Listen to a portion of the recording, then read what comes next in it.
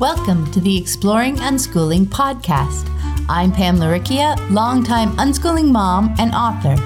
Join me and my wonderful guests for interviews, information, and inspiration about unschooling and living joyfully with your family. You can find the episode show notes, your free introductory ebook, What is Unschooling, and lots more information at livingjoyfully.ca. And here's the show. Hi everyone, I'm Pam Laricchia, and this is episode number 82 of the podcast. It's the 26th of July, 2017, as I record this intro. And it's Q&A week. Ann Oman and Anna Brown join me again to answer your questions. This month we dig into penmanship and writing, when our past experiences may be clouding our vision, whether some kids may need TV limits, and when your child is feeling bad about themselves. And around here, Michael is back from his trip to New York City to visit Lissy, and by all accounts, they had a great time. They hit the planetarium, Central Park trails, a show with a band he really likes, bookstores, a sunrise on the beach, a sunset on a rooftop, all of his favorite things. And now he's back at work. And I got another chapter of my book done, so yay! And thanks to everyone who has chosen to support the show on Patreon. A big welcome to new patrons, Christine Goyette and Ionia Nikronen. I hope I pronounced that correctly. Thank you so much for joining us, both of you. I deeply appreciate all of my patrons. You guys inspire me, and I love that you're helping me share unschooling information with anyone who wants to explore ways to live this wonderful lifestyle with their family. And if you'd like to support the show, even for as little as $1 a month, check out the Exploring Unschooling page at patreon.com. That's patreon.com/exploring unschooling. Now this week, I want to share a quote from the episode, something that Anne said. It's in following your child's light and joy and questions and interests and curiosities and conversations where the learning happens. Now, that's unschooling, all of it right there. And what deschooling is all about is coming to understand how and why that works. It describes a family's joyful holidays or summer vacation, which is why you'll often hear the suggestion when you start unschooling to treat the next few months like summer vacation, no matter which months they are. Living it is the quickest way to begin to understand it. Follow your child's light and joy and questions and interests and curiosities and conversations and see what happens. It's beautiful. And now, on to your questions.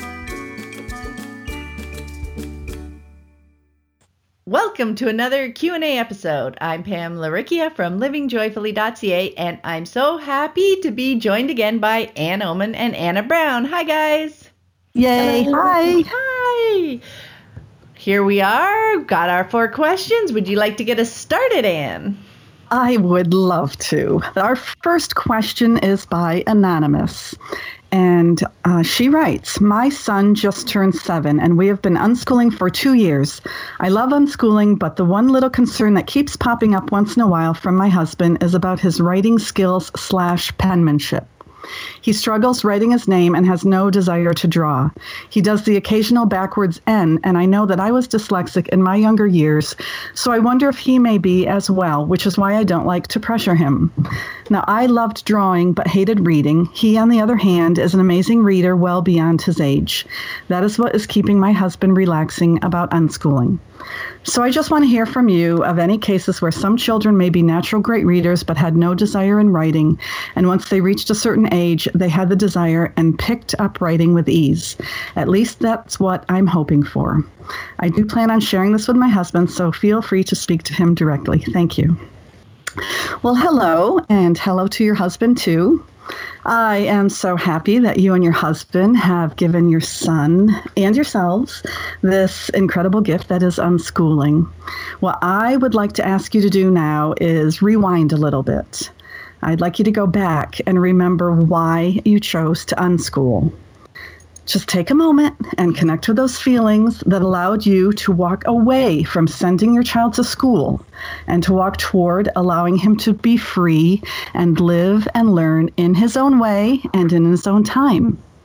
And maybe while you're holding on to those reasons, take a look at that child of yours. Maybe touch your cheek to his and breathe in his wonderfulness.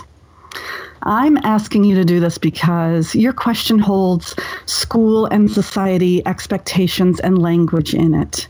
And I know you're new to unschooling, so this is a natural part of your journey to learning about unschooling and being a student of your child and creating a life that allows him to shine his brightest. So the way that we speak about our children and our lives is a huge part of creating the life we want to live. And it's a huge part of creating that safe, sacred space that allows your child to be who he is and to focus on his joy. Overall, to me, it feels like you're looking for a society and school-approved reason to trust in your child. And it also feels like perhaps both of you and your husband are holding on to expectations of your son, which are based on the definitions of learning and life that society and school handed to you. Now, again, it's time to go back and look at your then 5-year-old son and remember why you did not send him to school. You not only didn't send him to school, you dove right into the wonderful world of unschooling. That is so fabulous. And that right there required a lot of trust. So building that foundation of trust is what you will be working on every time you look at your child and every time your brain tries to define him and put him in that box that school handed to you. I think you need to remember with your heart and your head why you chose not to do that in the first place. So when you say you don't like to pressure him to write because you were dyslexic, in our unschooling lives, there's no pressure whatsoever in coercing our children to do anything. And when you say he's an amazing reader, well beyond his age, in our unschooling lives, we don't ever need to compare our children to the school standard of how well they read or how they are not reading or how well they are writing or not writing. And when you say, at least that's what I'm hoping for, that is an expectation that you have of your child that he should be writing by a certain age. And unschooled children can never truly be free to live and learn in their own way and in their own time when they feel the expectations their parents have for them to be doing something within a time frame. And that's a time frame that makes the parents feel good, really has nothing to do with the child. So when you hope for something in the future of your son, you're missing out on celebrating him for being exactly who he is right now. So all of those things are part of the school mindset. And all these things really don't allow unschooling to live easily and flow easily in your home. You're basically, with this mindset, bringing school into your home. Because unschooling is, first and foremost, about trusting our children, no matter what, and not paying attention to or caring where they may fall on the school-defined grading system. Unschooling is about following the child and nurturing and encouraging the things that he loves to do.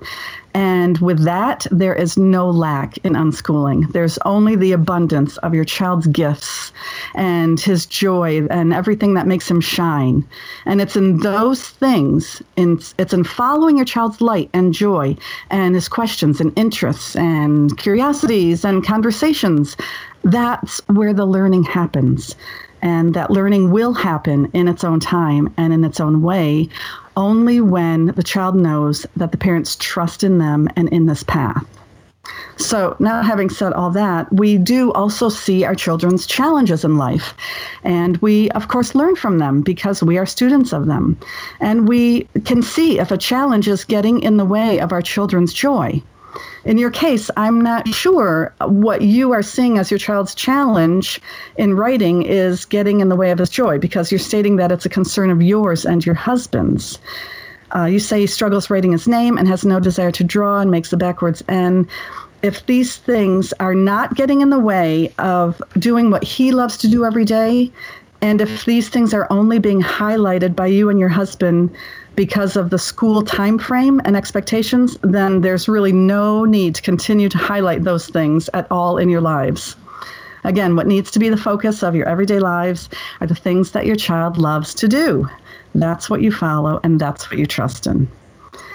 I have an essay on my Shine with Unschooling website where I talk about how I assisted my now 27-year-old son when he was younger and having writing challenges. It's actually not an essay. It's an excerpt from one of my conference talks from many years ago, 12 years, I think.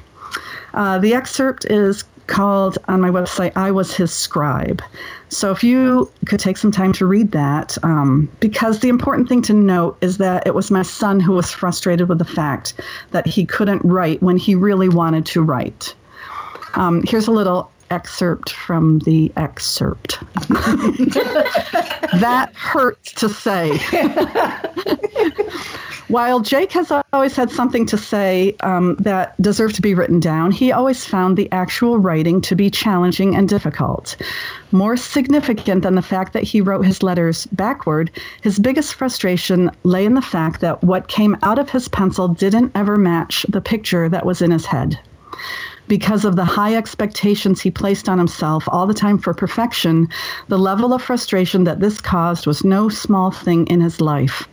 Jake's frustration often blocked his paths to joy and peace, and I knew from his earliest days that this meant that it also blocked his motivation to play with the world.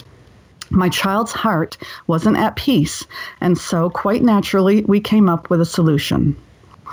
So you see that we came up with a solution to this particular challenge of him wanting to write things down because he was frustrated with himself. He was not feeling good about himself. And it's always been my goal to help my children get to a place where they feel good about themselves. Jacob did want to draw and was frustrated he couldn't. He did want to write and he was frustrated that he couldn't. In this particular story about Jacob, I, as the title says, became his scribe and wrote and typed for him until he didn't want me to do that anymore. I actually have many other stories of solutions that we came up with to help him. If you're on the Shine with Unschooling Yahoo list or want to join, you can search the archives for dyslexia or whatever, or even the word Sculpey. That's how I found my stories, because I've written often about how I got the idea from the book, The Gift of Dyslexia, to have Jacob play with clay to help his brain make the connection between what he wanted to draw or write and what came out of his hand. And here's another excerpt from that conference talk that is really important to your questions. I trusted in my child, and I made sure joy was our compass. I didn't tell him that he needed to write for himself because I wouldn't always be around to write for him. I didn't shame my child or make him feel less than whole because he struggled with writing. I didn't choose to distance my child from me by handing him the weight of any disapproval or judgment. Instead, I chose to ignore society's and schools' imposed requirements on my child, and I focused on the words that his mind and heart were weaving into a story. It's really important to remember that I did not possess the power to see into the future and see my child sitting at the computer writing for himself. I saw in that moment a child who struggled to write, and I chose to trust that all was still well. So this is the place where I'm trying to take you today, to have your son's joy be your compass and trust in following that joy to allow the learning to happen in its own time and in its own way. Because the fact that he doesn't want to draw or can't write well matters as little as the fact that you feel he's reading way beyond his age. It doesn't matter, and it can't matter to us at all if we're choosing to not bring school and definitions of learning and its expectations into our home. That's not unschooling. And so I suggest you continue to read all you can about radical unschooling and keep listening to all of Pam's podcasts and continue to make sure your focus is on being a student of your child and nurturing and encouraging and following that which makes him shine. I have one more excerpt from the excerpt. There was a point in the story where Jacob did want to type for himself. I didn't need to share that part, though, because, as I said, the trust had to come from that place where I could not see the future and see him eventually writing for himself. And so this part of the excerpt is actually when I did a little Snoopy dance of joy, because Jacob asked me to get up from the computer chair because he wanted to type himself. So I wrote, I did a Snoopy dance of joy, but not for the fact that my son was finally writing. Just like Sam's journey to reading, the focus was never on the end product of the reading or the writing. No, my heart did a little Snoopy dance of joy because my child had proven, yet again, that trust is the key element in allowing unschooling to live sweetly in our home. He proved yet again that my children will do what they need or desire to do when they are ready and when it has real meaning in their lives. Okay, that's all of my excerpts. Pam, do you have... Oh, that was lovely. What Anne talked about, the expectations that she saw inside your question. And I thought that was really cool, how she brought those out. What I was thinking of doing was diving in and kind of unpacking those expectations that she saw. So maybe a little bit of guidance on how you guys might start to dig into that. First, I want to mention that I am not sure that it's reasonable to think that those skills will be picked up with ease in the future, right? But when people are interested in figuring something out, like writing, that's when their determination will see them through that time and effort of learning and practice to get the competency that they're comfortable with, that they're looking for. Remember that point that Anne said, it's all about helping him meet his own needs, whether it's with our hands involved or with our support, etc. So one of the things I thought it might be worth chatting about with your husband, to dig into what's behind his concern around penmanship, is to trying to figure that out, whether or not it's a communication thing. Okay. So is he more concerned that he won't be able to communicate in the future because he can't write things down? So you can talk about how much of our communication nowadays has moved beyond handwriting to typing and to speaking, like through videos and audio. So teasing out the difference between communication or writing skills, as Anne was talking about on the computer, and penmanship might help your husband feel more comfortable. And I have a blog post about that I'll link to in the show notes for you to look at. If it actually is about penmanship, maybe you guys can chat about the wide range of skills in the adults to tease out his expectations around that. Are they really realistic? Because hard to read handwriting isn't a sign of lack of intelligence. And I bet the people that you guys know with, quote, bad handwriting, they likely all went to school. So it's not so much an unschooling thing, but a human thing, right? Some of us have neater handwriting than others. Forcing handwriting practice will come with all the challenges of forcing anything, namely building up that frustration and resistance and feeling judged and shame. That doesn't mean ignoring it. You know what I mean? Like, as Anne mentioned, this is all part of your days. It means seeing things through his eyes and bringing your wishes and needs into it as well. So if you and your husband truly value handwriting, you guys will be writing, right? It will be part of your lives. You can write your son notes by hand. You can use it as a communication tool in your family. Show him how you use that skill. Just don't insist that he do the same, that he join you. You're just showing the usefulness of it to him, if that's something that's important to you guys. And when your son sees value in it, he may well become interested in writing by hand more often, and his skill will develop over time.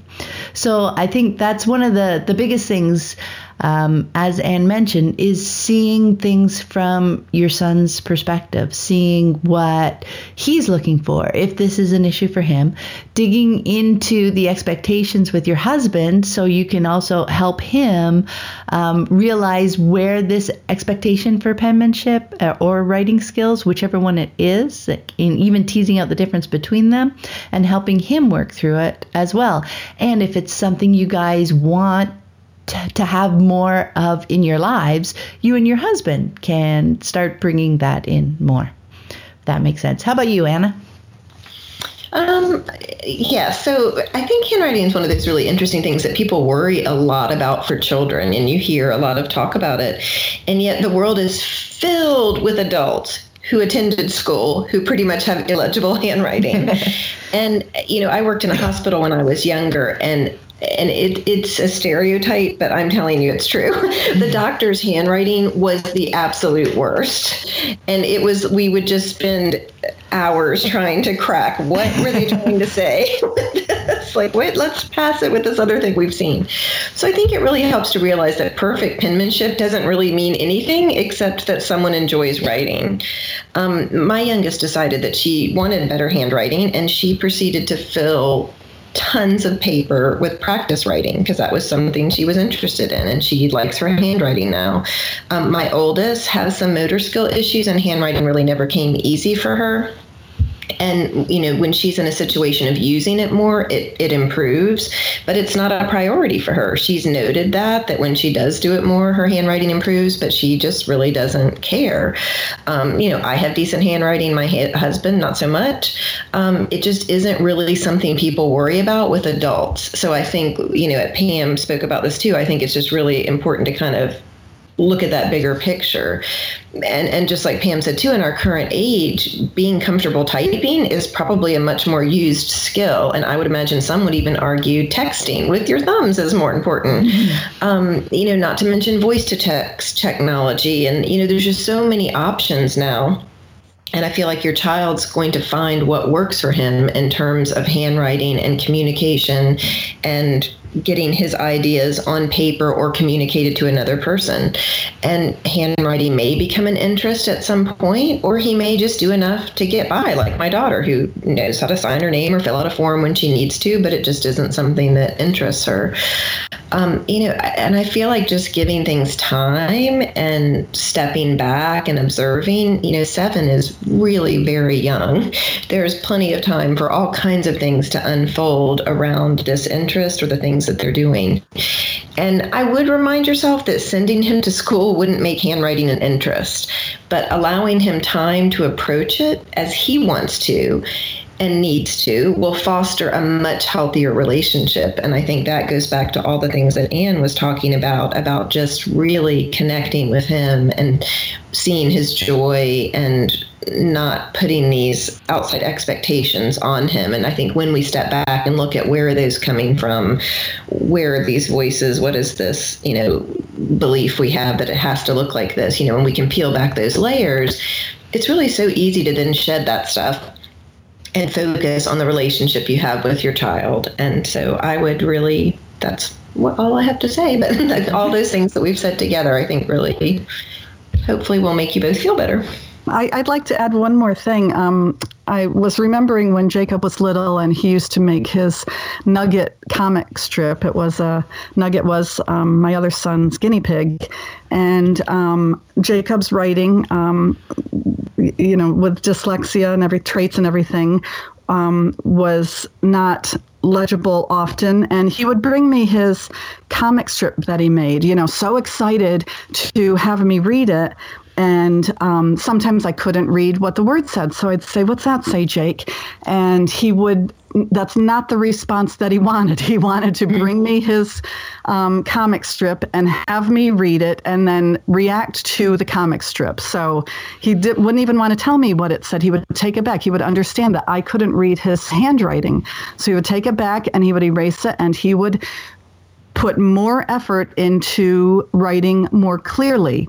And then he would bring it to me again, and usually I'd be able to read it. But what's really important about the story, I think, is to make sure that we redefine what comprises success in conveying a message by way of the written word. So your son is making ends backward. Jacob had, the spelling was creative spelling, letters were backwards and everything. And yet I was able to read and understand what he was conveying. And so that was it. I didn't say this is backwards, this is spelled wrong and everything. And that again would have crushed him again and probably discouraged him from ever wanting to show me his comic strip again. So, if I can read it and he was successful in conveying what he wanted to say, that was enough. That was fantastic. So. Okay, I think I'll pop in because you know what? I completely forgot about this when I was answering the question because it was a long time ago. But you reminded me with that story, Anne. So writing was actually one of our big tweaks along the journey while my kids were in school to me finding unschooling. Because my eldest I guess this was the beginning of grade 4. He went to school. First week, did a worksheet. His teacher took his worksheet, said, "This is too messy," and erased it all in front of him and told him to do it again. And from that moment on, he refused to write for her. Mm. He did not write another letter in her class because of that.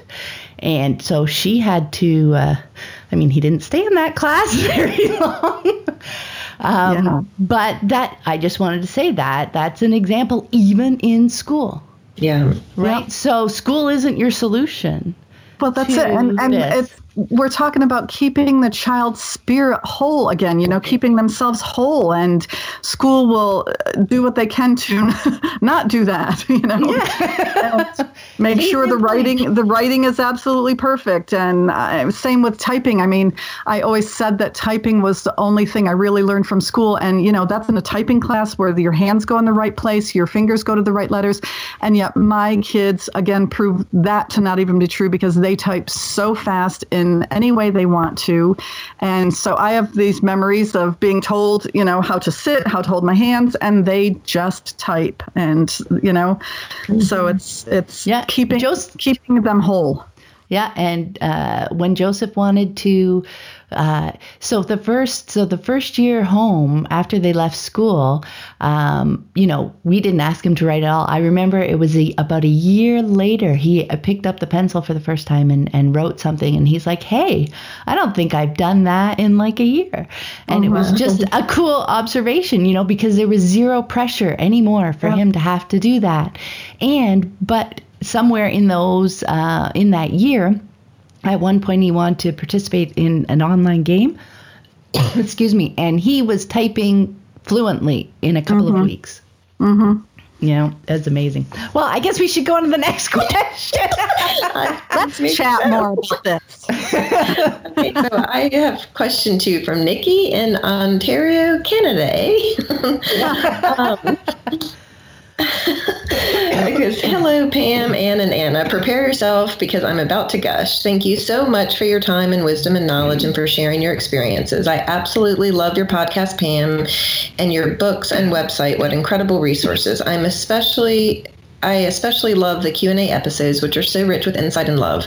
All of your support has been pivotal in my unschooling journey. So much gratitude." Okay, some background first before I ask my question. I have 3 daughters, 8, 6, and 4, all of which have never been to school. I was a teacher for 10 years, and to quote Sandra Dodd, I was, quote, made of school. After the birth of my 3rd daughter, I decided to leave the teaching profession to be unschooled by the experience of unschooling. I have been deschooling myself for the last 4 to 5 years, soaking up all kinds of unschooling and life experiences and resources. Honestly, millions of unschooling books, articles, every podcast on unschooling ever recorded. Haha, quite seriously. And I still feel like I have a lot of work to do. But I'm so passionate about this way of living, and it has begun an incredible journey, for me especially, of changing paradigms in my life. My girls and I have incredible relationships, and they are very bonded to each other as well. I deeply believe in what we are doing, and I am aware I still get pulled back into my old ways. I continue to examine new perspectives and have been paying attention to things that make me uncomfortable, as I'm learning that things that make me uncomfortable are things that I can look deeper at, unpack, and examine. We have a wonderful small community of unschooling families who we have bonded with over the past 4 years, and there are many children of all ages who play together, and it's incredible to witness. We also see many friends who are not unschoolers. I find that the times I feel uncomfortable in these social situations is when someone feels left out, or when a child seems to intentionally be not included in some sort of play. The reporting of this usually comes from my 6-year-old, who is quite sensitive, but also happens with my 4-year-old with her own sisters at home, or 4 other kids as well. Situations like these, and they seem to happen a lot, really get to me. I feel fiercely protective of the one who's being left out, and my initial instinct is to want to stand up for them and help them be heard. I'm aware where this uncomfortableness and strong reaction comes from. I had an overall horrible, very damaging experience throughout all of grade school and was bullied very badly and excluded from many things. I hated school and never wanted to go, mainly because of the social aspect. These are things I'm examining through therapy and have been deeply scarred by, but still struggle with in my own social circle as a 36-year-old woman. It has deeply affected my self-confidence and sadly has shaped me in many ways. Not all sadly, because it has contributed to many wonderful qualities of mine, like my empathetic nature and sensitive superpowers. I am aware these experiences often creep into my experience now as a mother. They crept into my experience as a teacher, as I had a hard time navigating the social atmosphere of school. As a teacher, I truly despised it. When it is brought to my attention, either by observation or from my child, I listen to my daughter's concerns. I'm truly empathetic. I suggest things that she can say or do. I'm not really sure what she should do sometimes, or if it persists, I go over to the situation with her to be present and I attempt to mediate, but usually end up trying to resolve it. This doesn't feel right, and I'm very emotionally charged when this happens. I struggle to remain neutral.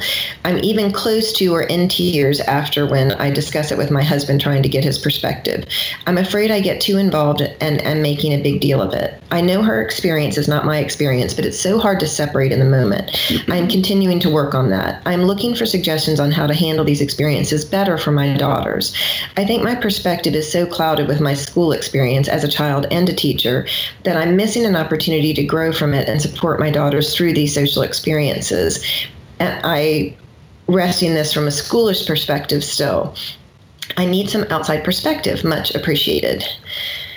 Oh, Nikki, I hear you. And I don't know, just want to hold that space for all that child that you were and how difficult that time was for you and how it's still something that you're processing. And I think we all have a bit of that in our lives. I feel like sometimes these social situations can be tough to navigate for all of us. I, too, am sensitive to a child that's being left out. I have to watch my triggers and make sure that I'm not reacting from that place. What I like about unschooling and our homeschooling community is that there's more flexibility to find the right fit and ebb and flow with the feelings.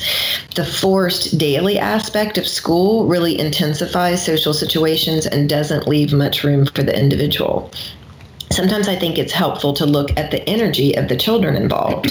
We found big groups, even of close friends, didn't work for my oldest. She needed more one-on-one interactions to shine. The big group energy didn't work, and she had a hard time finding people with whom she clicked. For others, even my youngest at times, the big group energy was great. She likes to observe, but feels comfortable in that group energy.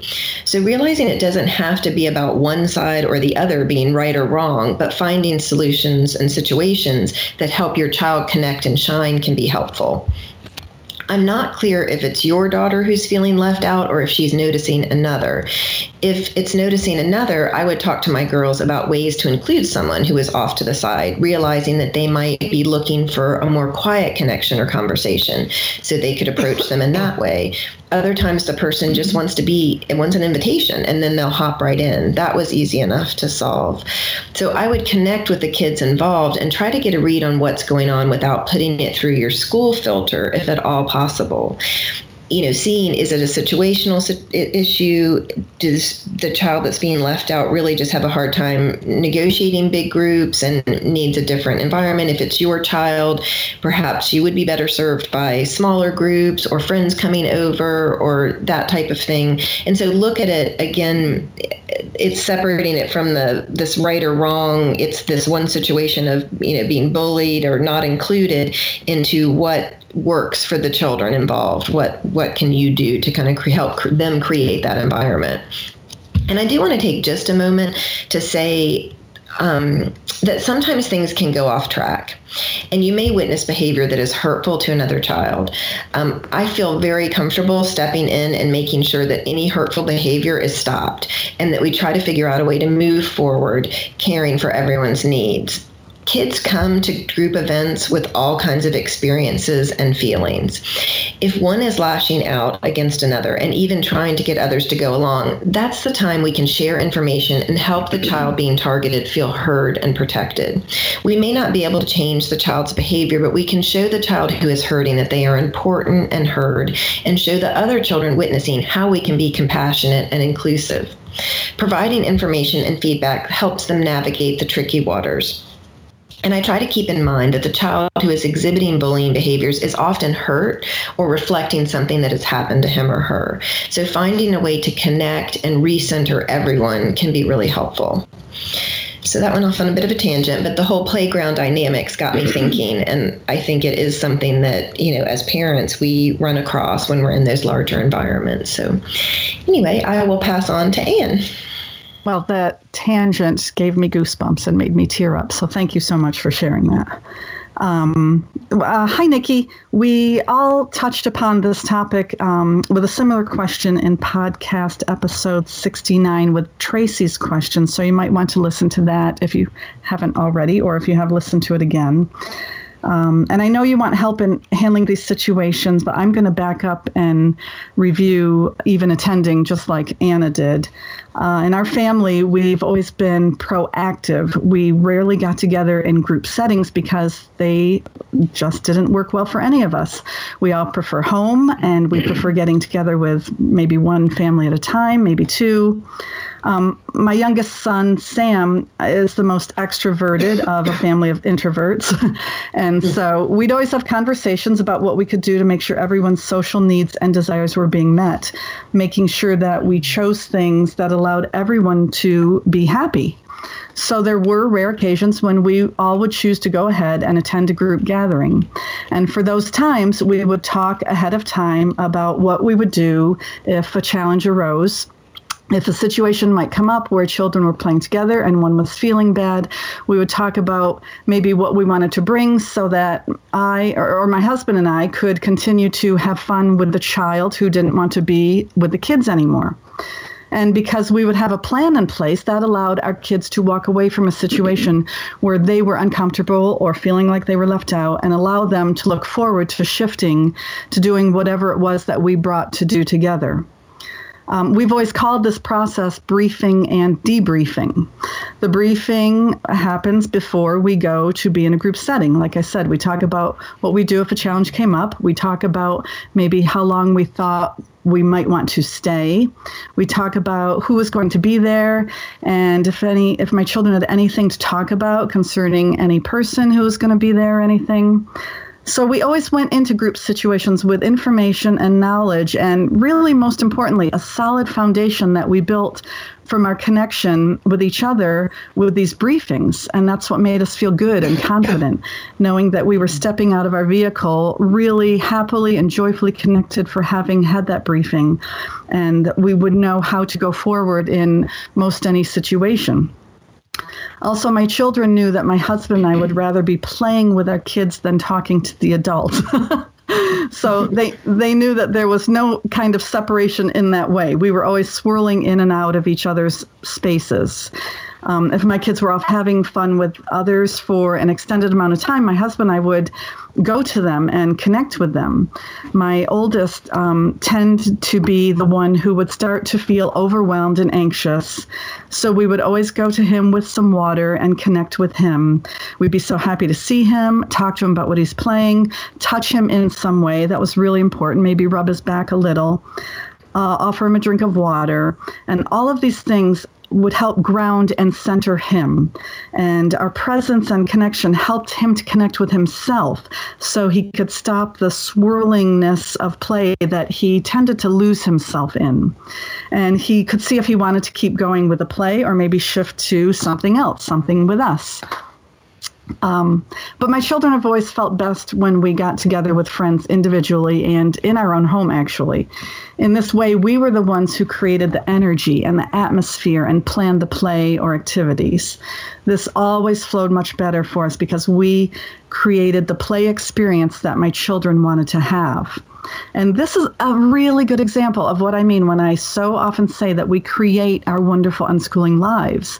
In this small example, we, being students of our children and knowing in which environments they shine, go forward with exactly that, creating the play space and gatherings to make sure that my children and their friends have a positive experience.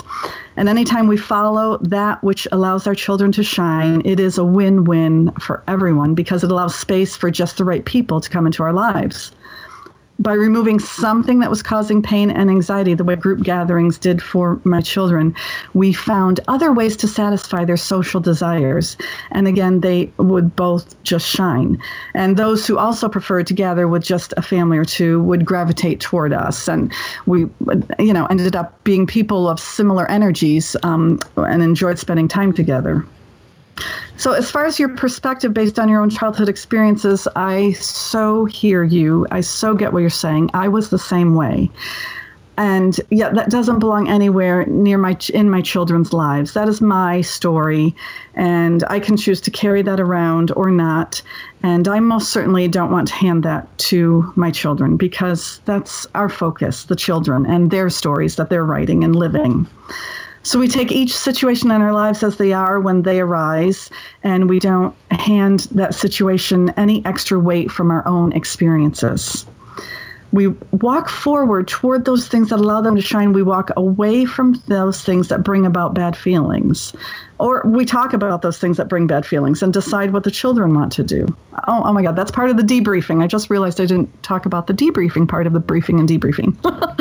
After a social gathering of any kind, once it was over and we were in the car on the way home, or after our guests left our house, we would talk about how everyone was feeling, how they thought it went. And so that created this, again, the sacred space to talk about anything. Something maybe someone said that didn't feel good to a child about what they thought was fantastic, or, Anna's situation of bullying happening, or what was really wonderful and what they thought worked and would like to do again. So that the debriefing gives us more information and insight to go forward toward our next decision, whether or not to accept a group gathering invitation. So, we'd all kind of know ourselves better for having these briefing and debriefing conversations. And that's how you fine tune what works for you and your family.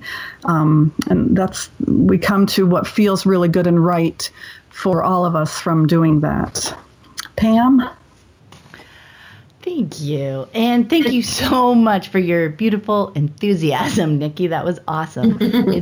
It's so lovely to know that you find my books, website, and podcasts helpful, and especially these Q&A episodes, because I love that Anne and Anna so graciously give their time to answer questions with me. So thank you, both of you. To get to the question, it's wonderful that you're working so hard, Nikki, to tease out how much of this might be your childhood experiences filtering how you interpret what you're seeing. And that will take some time, so keep at it. I know Anne talks about, choosing not to do it. So it's being patient with yourself while actively finding your way to that choice. So what I thought I'd do is share some things that I've done before in similar situations in case that might spark some ideas for you. And as always, for me, this is always where I go when anything comes up. So when I'm worried about being too involved in a situation, I look to my kids, right? So there were times when they wanted me to be more involved than I was comfortable being, but knowing that they wanted me there beside them gave me that extra bit of courage to get or stay involved. And then there was other times where I could tell that they wanted less of my involvement. So I found ways to keep myself otherwise occupied and would just keep an eye on things to see if they changed their minds or if things were escalating.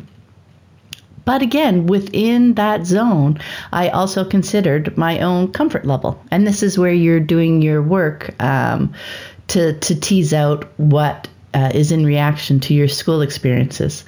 So if things got to a place where I was not comfortable with what was happening, I would try and find ways to diffuse things.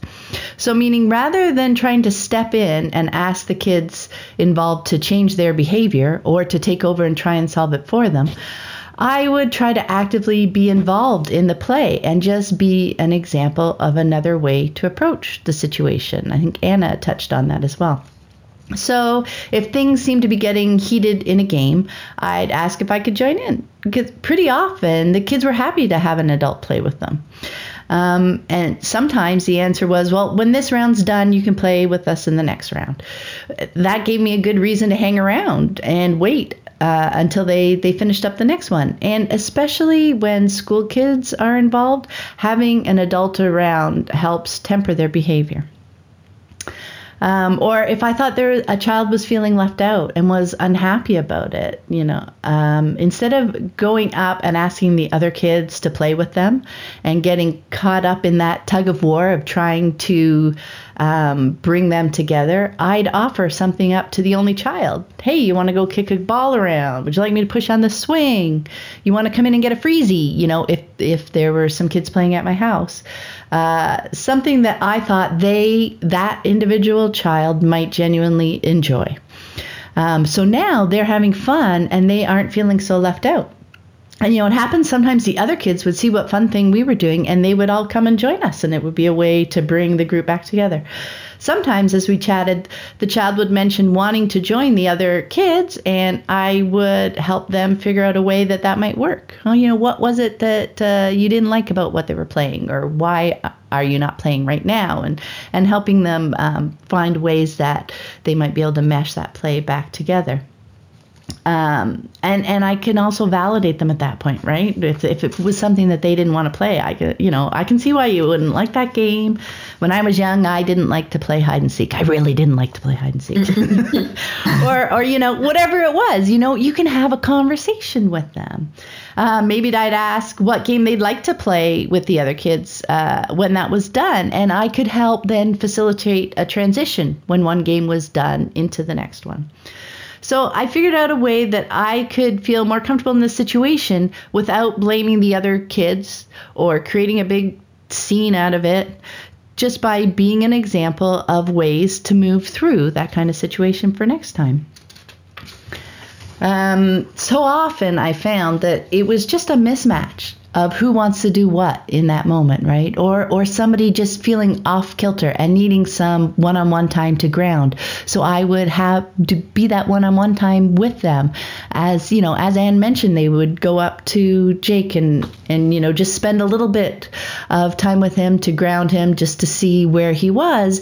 And so often, as I said, around here, we didn't have any local unschooling families, right? So our local play with kids was with school kids, and often their parents aren't paying attention either. So I could also help the whole thing go more smoothly just by grounding and connecting with a kid who was feeling uncomfortable, feeling left out, or starting to get over exuberant, when you could see the energy getting too much for the group. Hey, would you like to come get a freezie? Or, et cetera, et cetera.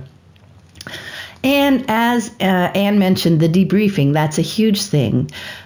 So after I would chat with my kids, I would tell them what I saw, what I did, why I did that, see what their take was, because their perspective's different. They would have another interesting insight to bring into the whole thing, and then we'd all bounce around ideas for next time. Things that I could do, things that they could do, and just getting to know those other kids better. We would all understand the other kids better and be able to help them as well. Because my goal when I was part of that group situation with kids was just to try and help everyone have fun. Not putting expectations on the other kids to make it happen. I could be part of the whole thing and try to help make it happen on my own without any expectations on others. Okay. Can I bloop in here? You bloop on in. I'm so happy you expanded on that, because that's so good. All of your little methods and stuff. That's what we would do also, and it's so hard to fit in. So I'm so glad you said all that. And the main point is also when you said, kids are happy to have an adult join them when they're as fun adults as we are. Yes. Yes. I was gonna say something at the moment. I'm like, okay, just keep going. Well, it's so funny because yesterday Dave and I were sitting in the river, and I don't know what I was thinking about, but I said out loud to him, be the fun that you want to have. I'm like, that's my new thing, So, but I mean, that's exactly it, because that's what we do. We are the parents that the kids get excited about seeing and joining in. And because we're searching for the positive answer to everything, you know what I mean? And admitting, like Pam said, if it's not working out, oh yeah, I can see why you wouldn't want to do that. You don't like that kind of thing, you don't like to finger paint, whatever. So I loved all your details and needed to instill my new quote there. I love that new quote so much. And I also I think it's good to know yourself. So I'm not great with big groups. So sometimes me, I would probably not push myself in the middle of a lot of kids, but I definitely can be that person that connects, let's go get the freezy, and loves to talk and chat, and then, can be and fun in that environment. So I think it's just knowing, how you can relate best and where you can, kind of help that energy overall. And so I love that. I am exactly. And I loved it. Fun that I want to have. Yeah. And I loved it, Pam, when you said, like I talked about, we would bring stuff to do with our kids, and that would always attract other kids. Yes. The other day, Dave and I were at a restaurant that had a balcony and this gorgeous yard, and there were these two little girls playing. And I said to Dave, we always used to bring stuff for the kids to play with. And we used to have that ball that had the long tail. It was called a foxtail. And wherever we went, if it was a park or whatever, I always had that with me, and we'd always bring out the foxtail, and everybody was always so drawn to that, and everybody wanted to join in. So, that's again, be the fun that you want to have. Carry around the thing that you want to do, and it attracts other people that, want to be a part of it. So I love it. It just shifts the energy, right? Because it does, when things are starting to get out of sorts, it's usually an energy thing. So if you can shift the focus and the energy, you can bring it all back, and it just kind of gets a fresh start for everyone, right? And it doesn't have to be about, solving the problem or, forcing the thing. So for me, it's I might bring coloring pages or have art supplies over on the side. And sometimes it's those quiet children that are feeling left out, but really they don't even want to be in the big thing. They might enjoy that. And like you said, then it draws new people. And then you have this group of people that are enjoying that same energy level of connecting over this quiet environment. Right. So it's just, I think of all those different pieces, it's just a much more positive approach than, okay, I'm going to go in and I'm going to solve them and make sure they're including somebody and they're doing it this way and that way, Yeah, it reminds me of, wintertime when we're in our small house for so long, and Jake and Sam started to get on each other's nerves. Instead of sitting down saying, oh my God, what's the issue here? I'd say, hey guys, let's go outside. You know what I mean? Yes. It's a change of scenery, it's a change of energy, and it starts everything anew. So very cool. Okay, question number 3 is from Sarah in Italy. She writes, I've recently taken away all limits around TV for my 5.5-year-old daughter. Previously, she was watching around 2 hours a day, although we were fairly flexible. Since taking away the limits, she is pretty much watching TV all day. She'll stop only if we're going out somewhere or if a friend comes to play. I know this is normal in the beginning. However, I'm uncomfortable with how much she is watching. She is incredibly bright, I suspect gifted, although she has never been tested. She is a perfectionist, has low tolerance of frustration and sensory issues. I'm worried she is using TV as an escape from all that, to avoid situations that are frustrating or uncomfortable for her. Whilst this is okay some of the time, I question whether it's good for her to watch so much. So my question is, are there situations where certain children may need limits around screens? Thanks so much for your question, Sarah. And the short answer is no, I don't think there are certain kinds of children that need imposed limits on TV watching. But really, there is so much more to it. It's not a yes, no, limit them or leave them be kind of question. There's a whole world of things to do in between those choices. So you mentioned that you suspect she may be watching TV rather than confronting situations that are frustrating or uncomfortable for her right now. And that's okay. It's great even. She's exploring ways to care for herself. Maybe cocooning until she feels ready to step back out into those kinds of situations. So dive in and help her. Give her tons of love and support so she can experience the most awesome cocooning time ever. So, lots of blankets, pillows, snacks, drinks, hang out with her so she's not alone. She can see and feel your active support. And maybe she'll enjoy playing some games with you or chatting as the TV plays in the background. Over time and lots of conversations, if she's feeling frustrated or stressed about something, it'll probably come up at some point and you guys will be able to chat about it. And then again, maybe she's not avoiding things. Maybe she's really enjoying what she's watching. Mm-hmm. But again, by hanging out with her, you'll discover what she's watching, what she's enjoying about the shows. You'll know enough detail about them to have a real conversation with her about them. Not just perfunctory, oh, that was funny, ha ha ha.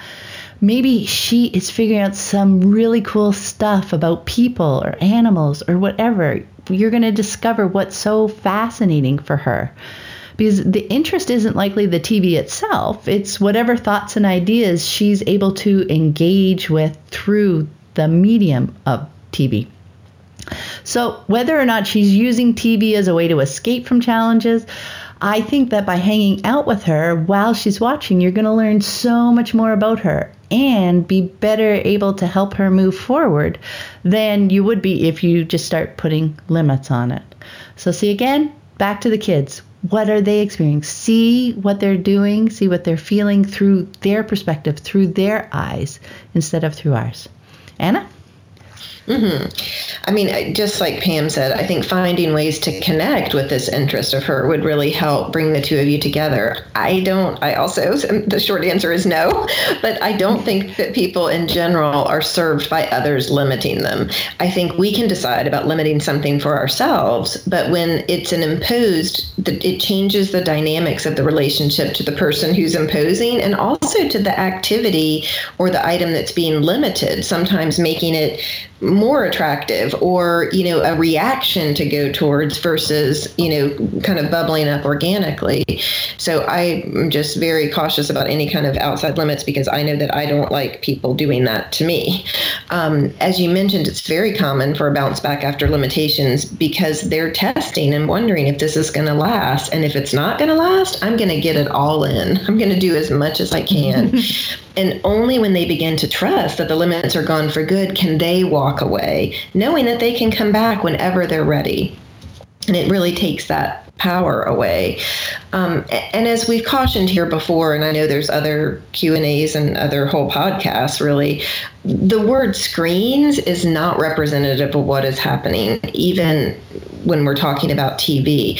What shows are she watching? What does she love about them? And just like Pam said, what ideas are being sparked? What draws her to it? Talk to her. Watch with her, find things that relate to the shows to share with her.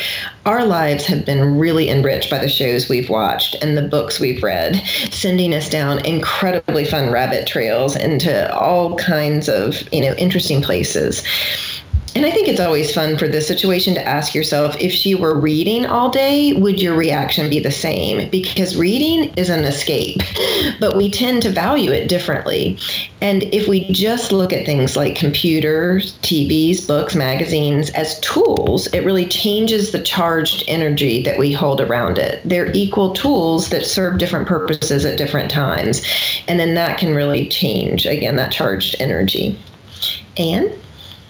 The difference in your energy between completely joining her and because you're interested in who she is, because you love her, she's your daughter, and you want to know what makes her mind work, you want to know what lights her up, and versus standing back and saying, oh, I'm feeling tense, she's watching TV all the time. I mean, can you see that she feels the difference there? And she's if you are judging it from afar, then that is going to make her feel like it is going to be taken away. That is not the best way to allow her to build trust in you and to connect with her and have your relationship be where you want it to be as an unschooling family. So I just second everything they said about joining her in her wonderful space and seeing the value, and most of all, focusing on your relationship. And I just want to say, because I love what Ann added there, and I think it's a tool that the three of us use a lot, which is just, how does that feel? When we're going into something, that energy that Ann's talking about, that feeling of connecting with your child, follow that feeling of joy and connection, and it really does lead you to this relationship and all of this stuff that we're talking about. And I think it's just a tool that we kind of use unconsciously, and I just loved how she said it out loud in that way. I think that was helpful.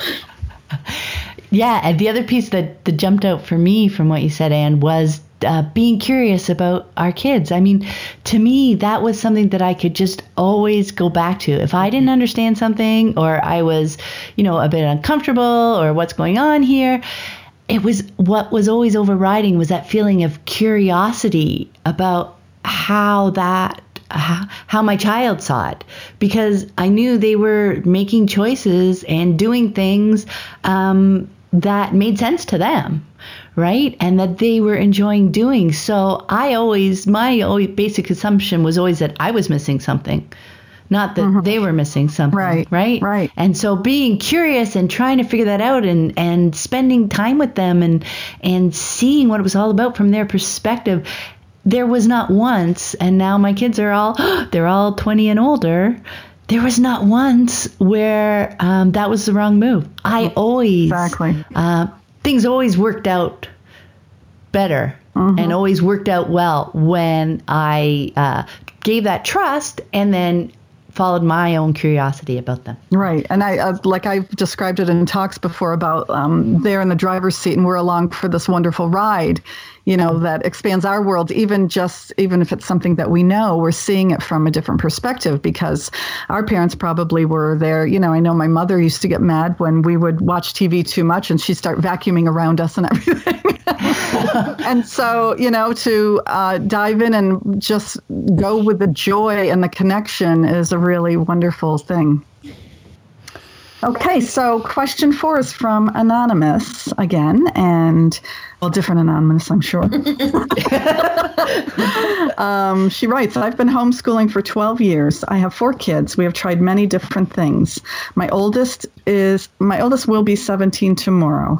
I discovered quickly back in kindergarten that school at home didn't work. We have always been relaxed, but not true unschooling. I've been reading and listening to your podcast. So a couple of fears that I would love others' perspective on are, number 1, we have friends who homeschool and they are definitely school at home.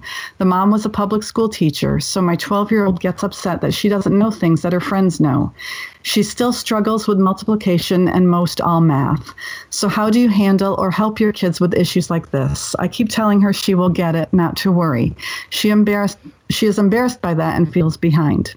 Number 2, I know in unschooling you don't worry if they read really late, according to society. What if something happened to the mom and the kids had no choice but to go to public school? I would be so worried how they would make it. Hello, I am so glad you're learning about radical unschooling by listening to Pam's podcasts. And I so appreciate you asking about the things that bring up some fear in you. That is perfect to bring it up. With your question number 1, I'm feeling like if you really want to give this unschooling life a chance, you may want to examine who you're choosing to surround your children with. A school-at-home family with a former teacher may not be the most supportive people at this point in your journey. And as my response to Nikki in question 2, you can see that it's our job as unschooling parents to actively create the world that allows our children to thrive and shine. And because as I spoke of in question 1, our language and mindset matter so much in creating an environment in which unschooling can flow beautifully. I think it's important to separate ourselves from the definitions and expectations that society and school impose on our children at all. So what your daughter is feeling actually does come up in unschooled children occasionally as well. But I feel like because you're so new to unschooling, it's important to simply focus on the things that your children love to do, the things that bring them such joy, and the things that allow them to feel so good about themselves.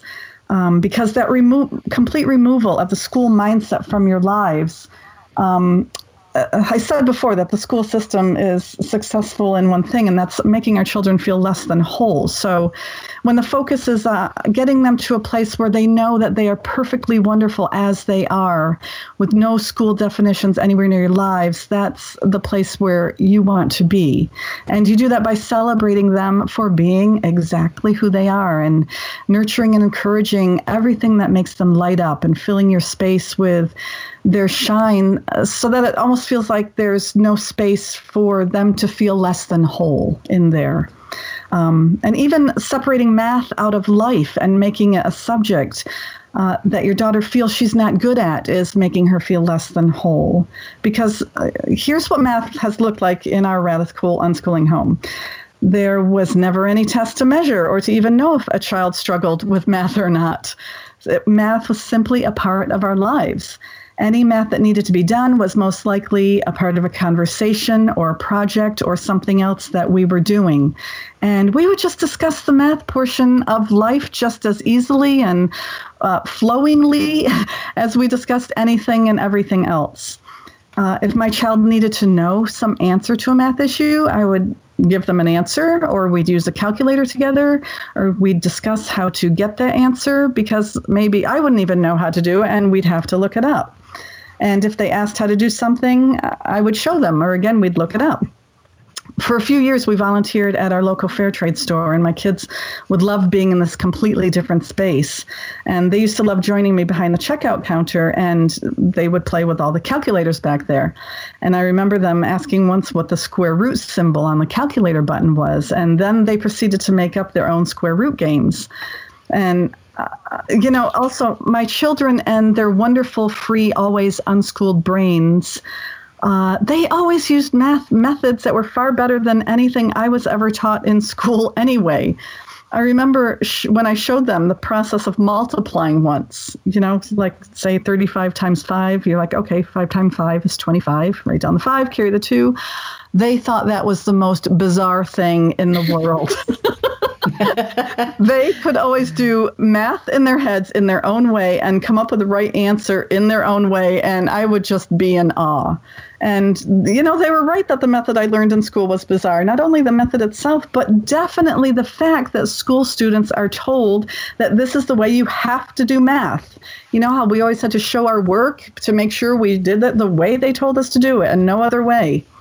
When math is just a part of life, honestly, like buttering toast or turning on the TV or sharpening a pencil or doing a craft, there's no test, no measure, really no focus on any lack at all. The focus is, as always, on life and ease and flow and connection, and that is where the learning happens. So an unschooling child's life is so very rich and full of things that they do know, that they do love. So that's what you want to fill their lives with. And again, maybe not so much with a family with a mom who was a teacher. But if you do want to continue to get together with these friends, maybe do some things like I suggested in Nikki's question that we all suggested, being proactive with briefing and debriefing. Bring along an activity or craft or game that your daughter loves that allows her to shine, and be with her, guiding the energy and flow of maybe not the entire gathering, but at least her space at the gathering. shining. So there's not space for her to feel bad about herself.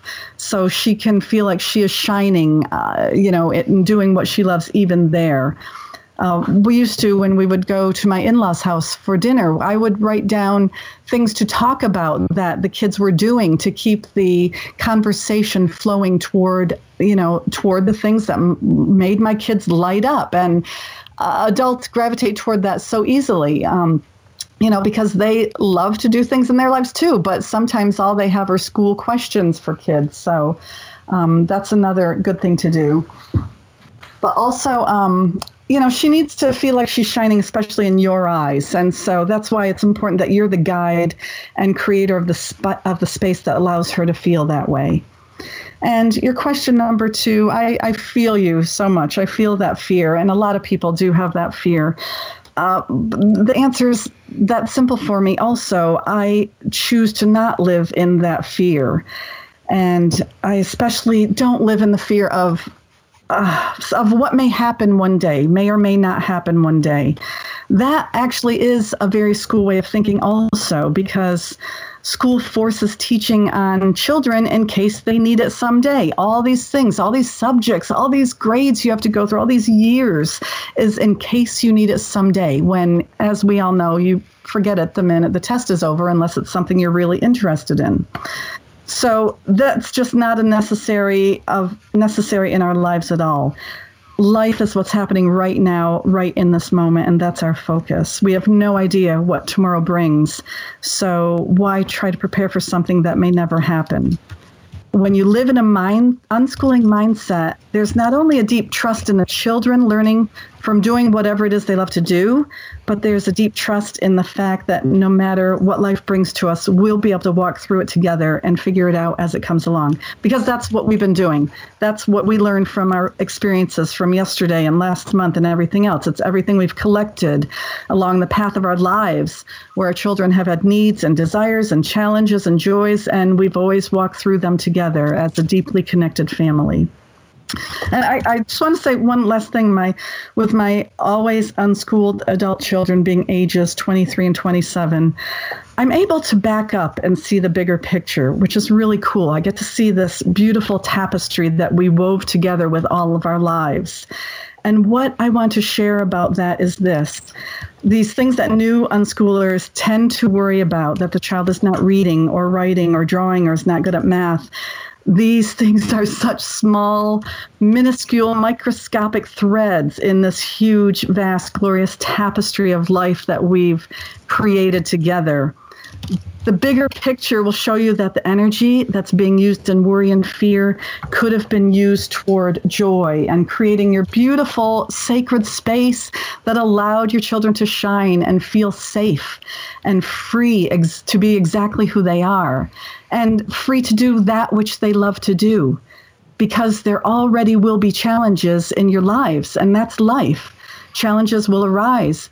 And so these fears and worries that parents tend to manufacture that come from a school perspective, honestly, they won't even matter, because the challenges that our children will face simply from growing and stretching and becoming more of who they are, these are the things that will require our life's energy and our creativity, and the thing that will get us through those times is the fact that for all of the other moments of our lives together, we have built this incredible foundation of joy and love and connection with each other.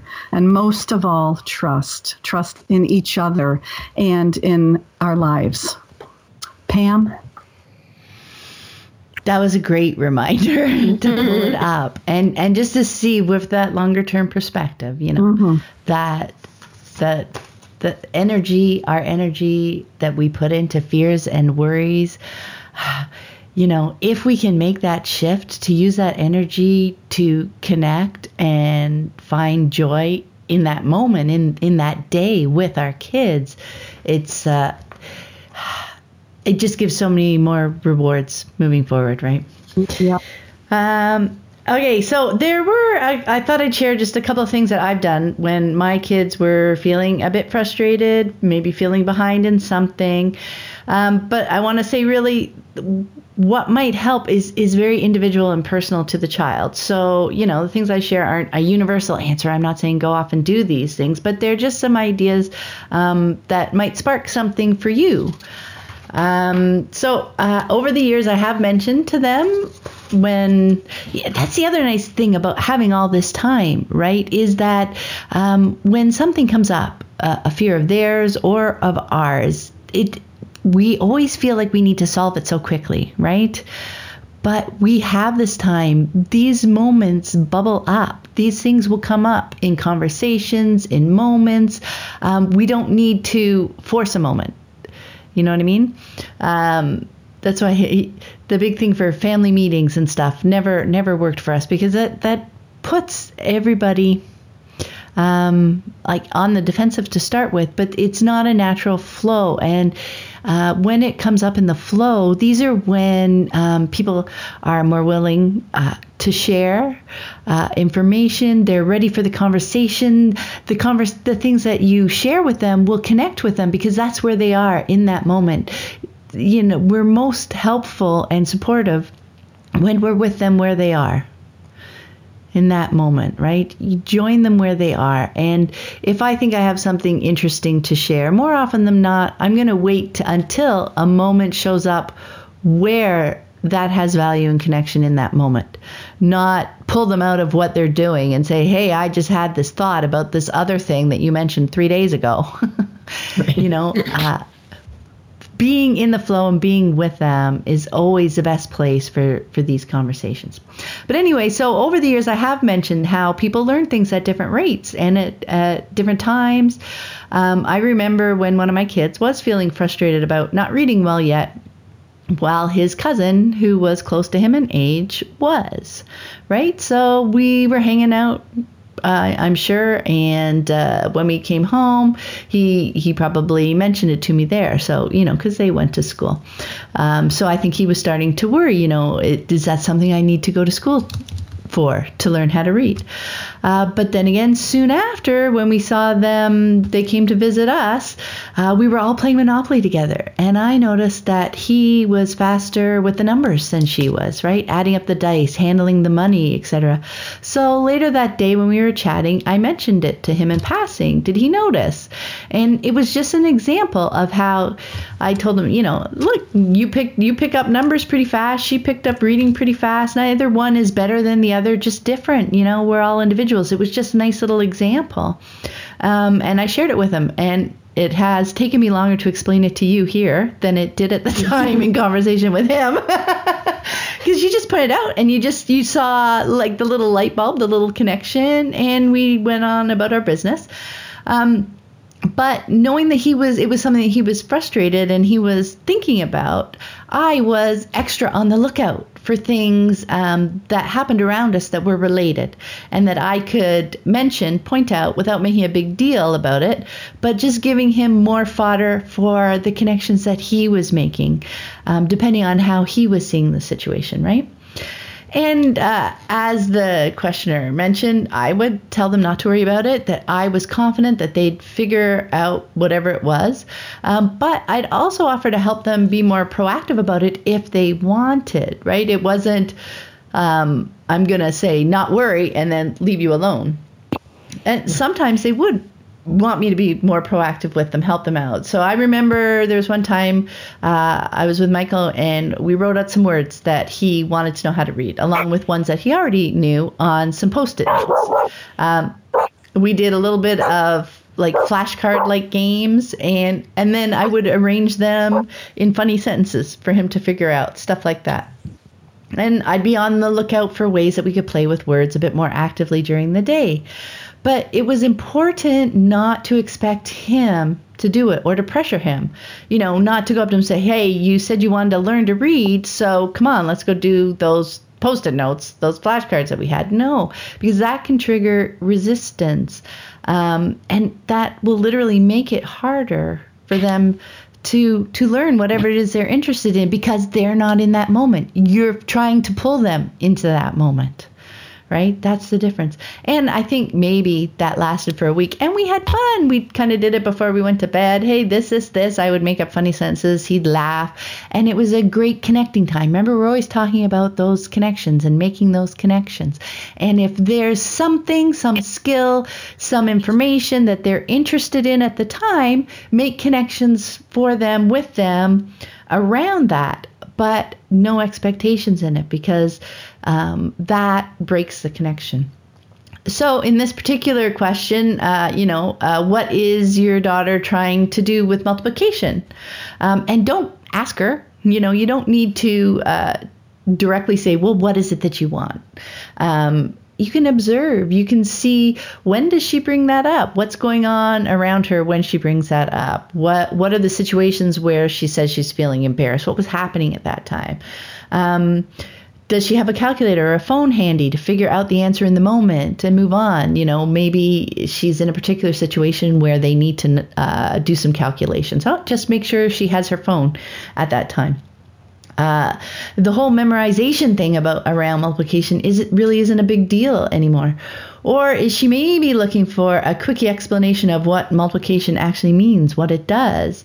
So maybe you could give her a super quick, easy demonstration, of 3 groups of 5 things on a table. And in 10 seconds or less, just show her how that works. So here's how we add it up, and here's what the multiplication sentence looks like around that particular fact. Maybe making it concrete might help. Maybe you'll find a funny video online that explains it, and just send her the link. Especially when you're first building that trust and connection in the relationship, you don't want to be hovering over it, because that can be interpreted as expectation. So you really want to give them lots of space to choose the way that they might want to approach things. As for the second question, the worry about something happening and them having to go to school, I totally get that too. But it really is the fears getting in the way. And it helps to remember that there are older kids in school who aren't reading well either. Again, it's not same with handwriting, These are skills that kids pick up over time at a different rate, and it's only a problem, like you said, like in school, but there's still a range. Not all the kids are reading by a certain grade, etc. So it's not going to be a shock to the teachers if that's what you're worried about. And really, if we keep ruminating on those fears, and we start going down that path, where would it end, right? We could use that excuse to subject our kids to all sorts of things that we would do in the name of getting them to fit in and toughen up just in case. And we would lose that connected and trusting relationship that we are building with them, and the lifestyle that we've chosen and that we believe will serve them better today and in the long run. So, if you just kind of step it a little bit further and further, you realize, well, geez, that's not a road or a path that I want to start going down. So I know when I struggle with that question, I just did my best at the moment to choose a reasonable guardian, let them know about alternative schools that were nearby that I thought might be a better fit for my kids in public school. And then I just got on with my unschooling days. Anna? Yeah, okay. I found, for question 1, I found over the years that there's really an ebb and flow to those feelings. And because of the depths of which my girls go into their interests, there are just as many or more times where they know things that schooled kids or school-at-home kids don't know, because of this time that they have to explore the things that they're interested in. We all bring different gifts and interests to the table. And I personally feel that we're far better served as a society by people digging in and sharing what they love, as opposed to all becoming kind of mediocre at the same subjects. So helping your child find where she shines, and find and explore what brings her joy will help her have things to share and celebrate with her friends. And that will become connecting opportunities for her with her friends. Regarding question 2, I try really hard not to make decisions out of fear. And I think it's a really fast way to lose track of ourselves. So I keep, just like Anne was talking about, keep my focus on today and on creating the best life that we can right now. And that foundation gives us the strength and skills to face whatever comes our way. And just like Anne mentioned, I mean, we have seen this over and over again, that our foundation and our connection, when things have happened, tragic things, difficult things, we're ready. We have the foundation, we have the connection, we have the skills and the ability to move through whatever those things are, even when they're big and scary. And as Pam said, there are plenty of people in school that don't read well or don't do well in math. And I think the idea that everyone in school knows everything might be tripping you up a little bit, and it really just isn't true. So the gift of connecting as a family, living your best lives right now, is the greatest gift that you can give them, really give each other. Okay. I love that. That point about our kids unschooling kids knowing so many different things than school kids do. I think that's awesome. And as Anne was saying, bringing that to the table so that she has ways to shine in those situations with those other kids. And the other piece is that when our kids dive into their interests, that is when the really cool, these are when we talk about the basic skills, reading and math and all that kind of stuff, they are all part of life, as we've talked about. But as they're diving into their interests, that's when they're going to passionately find a reason for wanting to be able to. They're going to find value in those skills. There we go. It's not learning to read. It's not learning to do math or multiplication. They're going to come across a moment when those skills have value in the pursuit of the thing that they love. In their real lives, and not their some real arbitrary. Somebody say that word for me. My mouth isn't working. Arbitrary. Thank you. School manufacturers. So yeah, it's all about their real lives. That I wasn't around 24 hours a day to read Jacob the first Harry Potter book, and so he picked it up, and it was the first book he ever read when he would learn to read. So, that's life, and when they are wanting something, we help them get it, and that's when it happens. And I think something Anne shared before fits here too. It's the briefing, debriefing piece, because I think if like Pam said too, talk to her about kind of what's happening in those moments. And maybe there's ways to just have that, okay, so maybe this child is sharing her math work that she had to do because it's a school at home environment. And, she can say, oh, interesting, I haven't looked at it that way. Here's what I've been doing this week. I've been, looking about photography, and I took these cool pictures. Do you want to see them? And just help her have some words around sharing what she's been doing and enjoying versus kind of and just accepting that this is what this child's been doing. And really, I think what we found over and over again is those kids were quick to leave behind the math workbook they were talking about to really talk about what we were doing, because it was usually very interesting, whatever that new hobby or passion was. Right. Well, my perspective and my answer came from our experience where kids found out that my kids didn't go to school, so then they started testing them, and and that's where I came from. If that's what's happening, do you really want to be around these people and everything? Exactly. But then again, if they tested my kids, I always told them to just ask them what the answer to the question was, and then say, well, I didn't have to be in school for 12 years to learn that. I just learned that from you telling me. Yes. So, and the other thing that I'm wondering about, if kids go to school, okay, with our homeschooling lives, we have to do homeschooling reports in New York. And I don't know, if you don't do them right, do they force the kids to go to school? Maybe. But in school, if kids fail, do they kick the kids out of school? So there you go, Oh, that's hilarious. And that's the last question for this month. Thank you both so much for answering questions with me. And thank you very much. And just a reminder to listeners, there are links in the show notes for everything that we've mentioned in the episode. And as always, if you'd like to submit a question for the next Q&A show, just go to livingjoyfully.ca/podcast and click on the link. Thanks very much, and have a great day, everybody. Thank you. Thanks, Pam. Bye-bye. Thanks for listening. I hope you found it helpful. You might also like the backlist episodes at livingjoyfully.ca/podcast. While you're there, be sure to check out the third book in my Living Joyfully with Unschooling series, Life Through the Lens of Unschooling. This book is a wide array of essays drawn from my blog that shed light on the day-to-day lives of unschooling families. You'll find essays tackling everything from learning to read to visiting relatives, all organized around 9 keywords that have been woven into the fabric of our unschooling lives. Deschooling, learning, days, parenting, relationships, family, lifestyle, unconventional, and perspective. The theme is life, the lens, unschooling. Until next time, have fun living and learning with your family.